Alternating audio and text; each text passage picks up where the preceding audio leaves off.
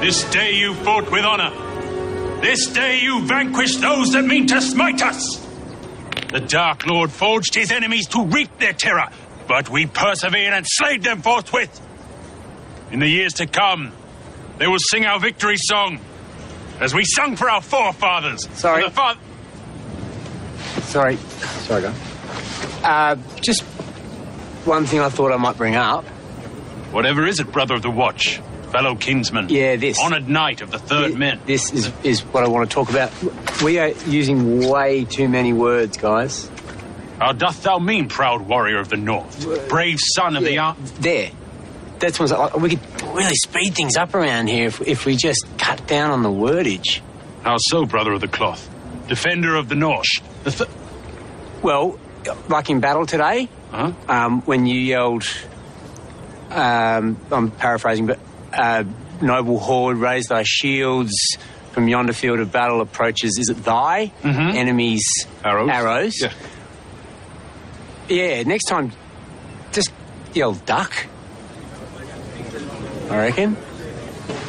You know, I mean, a lot of us died before you finished talking. So, not speak in such an elongated way for the sake of time. Exactly. Actually, and just while we're on the topic, we were just talking about this, weren't we? The tales that we tell, the one about the ring and the short, hairy foot people, maybe that could be just one story, you know, instead of 6 3-hour unnecessarily long stories. Some merit you may have in your words, my brother. Yeah. I see how my verbose retelling may elongate the... I don't think you do. No? Yeah, even this, the victory speech you're making, I don't know. I just think maybe just say we won or something. You know, you guys with, Yeah. Your words have resonated deep in my mind, my brother. Again, I don't think they have, because he's still doing it. We won! Yeah!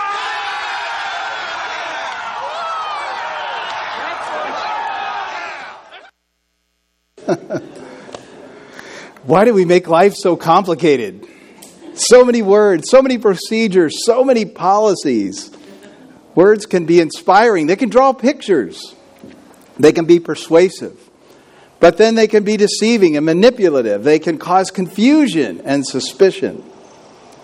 And words come at us from so many different directions. And they come fast. And in a time where our words can lead us in the wrong direction, we're studying through the book of James. And we come to one verse today. I thought that was very coincidental. It's going to be one verse. That's all we're looking at on a day when we're talking about using less words. One verse. James 5:12. And by the time you open your Bible, I will have read it.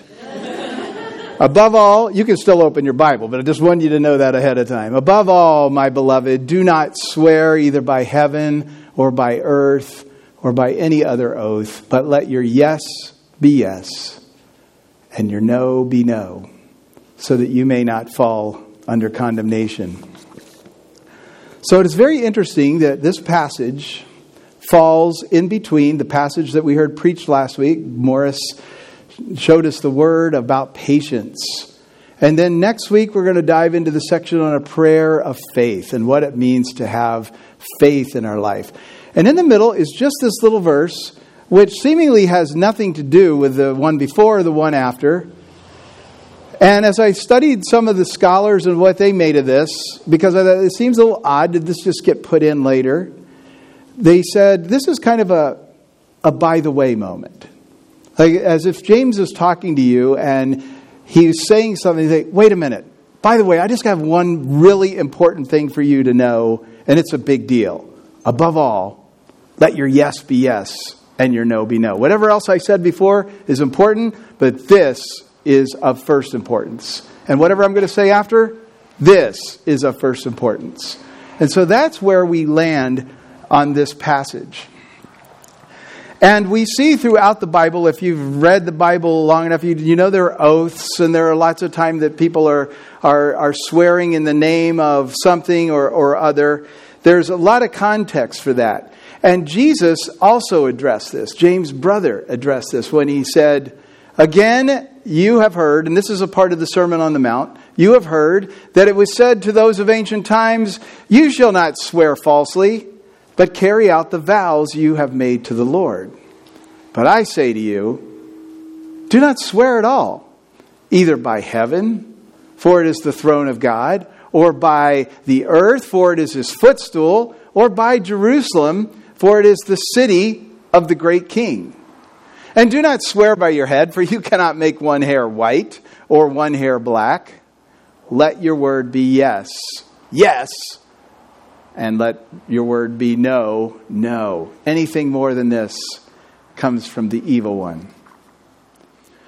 So Jesus and James are addressing this problem of oaths.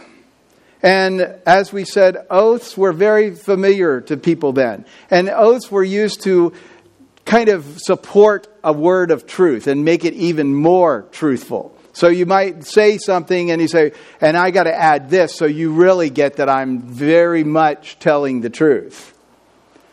And so that was the culture in which we find this. Now there are two different types of oaths as we study this.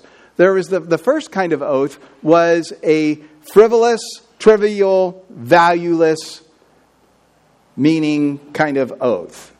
It became very popular for people to say at that point, and still we even hear some of this in culture, "By my life," or "By my head, I swear to you. May I never again see the comfort of Israel. May I never again drink a cup of coffee." I added that one. But people are using all kinds of statements because they wanted to say, "No, I really mean this. I really mean this." But it was frivolous. It was adding a lot of words that didn't need to be added. And we are in a world full of words coming at us from every direction. We are inundated with words in our society. People can talk fast and they can use meaningless phrases, but if presented right, we just might believe it. Onri Nouwen said in his book, The Way of the Heart, teachers speak to students for 6, 12, 18, sometimes 24 years. But the students often emerge from the experience with the feeling they were just words. Preachers preach their sermons and week after week and year after year. But their parishioners remain the same and think they are just words. Politicians, business people, ayatollahs and popes give speeches and make statements in and out of season. But those who listen say they are just words, just another distraction. Communication has been lost. Truth has been added to so much. A second type of oath is the evasive oath. This is the one where people would couch their oath either by using the word God, which meant they had to really keep it, or if they said enough words and said it in the right way, they would leave the listener wondering if they had used the word God in there. And if the word God was not in there, then nobody had to keep that oath. So they became very good at crafting a good oath. Much like we get at the end of a commercial sometimes on television or the radio where they start talking very fast like this and they right? You heard that? Where they talk so fast, you go, okay, I know that was fine print and they were just going to tell me something that I probably didn't hear. That's what they were doing with oaths. Adding to them, bringing on lots of words, wowing you, inspiring you, flowering their words. But the truth is, and Jesus has said this, and James has said this, you can't take God out of this. Let your yes be yes, and your no be no. John Stott, in his book, a commentary on the Sermon on the Mount, said, swearing or oath-taking is really a pathetic confession of our own dishonesty. There should be no need for us to back up our truth. Our character should make an oath completely unnecessary. Now, the question we ask ourselves today, are we still doing oaths outside of a courtroom? Yes, we are. I'm about ready to ruin a few statements for us this morning. And in fact, yesterday, I will confess that in telling my wife, Nancy, about my sermon, I used one of these statements without even thinking. I just did it. I'll tell you when I get to it. So some of those statements are, let me be frank with you. Or, if I'm being honest, Or here's the one I said. I was telling her about the sermon. And I said, to be honest with you, I just stopped myself. I can't believe I just said that. It came right out. Or I'm really telling the truth. Or when somebody says something and we say, really? Truthfully? Or when somebody says, this is the most awesome deal you'll ever make. Now, we're forced to make oaths in our daily living quite often too. Collateral, guaranteeing loans, leaving our driver's license when we borrow something, giving our credit card numbers to guarantee we will actually be paying. Now, I'm not saying these actions are wrong, but I am saying they are indicative of our world where we live, where truth is not as valuable as it should be. And truth needs to be proven. What was Jesus' simple answer? Let your yes be yes and your no be no. Oh, but that is challenging. It's one thing to know how simple that is. But you'll notice my title, A Simple Answer? Not necessarily. If we want our words to not be just words, if we are to be people of integrity and honesty, then we must learn to say what we mean and allow our character to speak truthfully in all situations. The people of God are to keep their word. They're not to promise to do something they don't intend to do or conveniently forget when they promised. So how do we become yes and no people? As I studied these words, I studied the words of Jesus, there are four ways that kind of arose for me. One, it requires practice.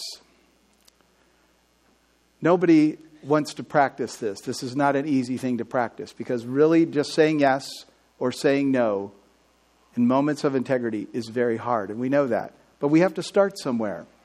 So may the God of wisdom raise in your awareness every time you are not just saying yes or no. May that be the start. And we practice there together. Secondly, it requires determination.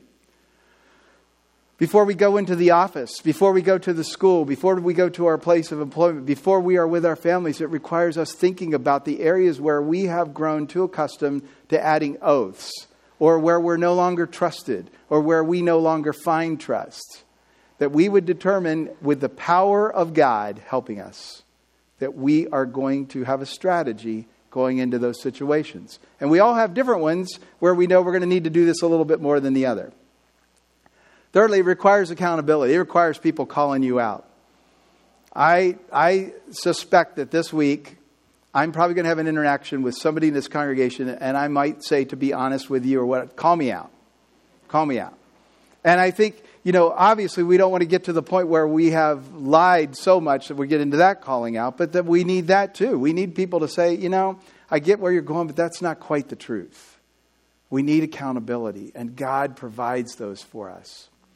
But finally, and most importantly, it does require the power of the Holy Spirit. There is no way we could do this on our own. You could have practice, you could have determination, you could have accountability, but if you're not letting the Holy Spirit convict you, and I'm not letting the Holy Spirit convict me, it's going to fall flat. And we come to a time this morning that is no coincidence, but a time of communion where we realize that God said yes in sending His Son Jesus to us. And that was not an empty promise. He didn't make an oath. He said, I'm sending my Son to die for you, pay that sacrifice, to rise again so that you could have hope. And Jesus came into this world and He said no to temptation.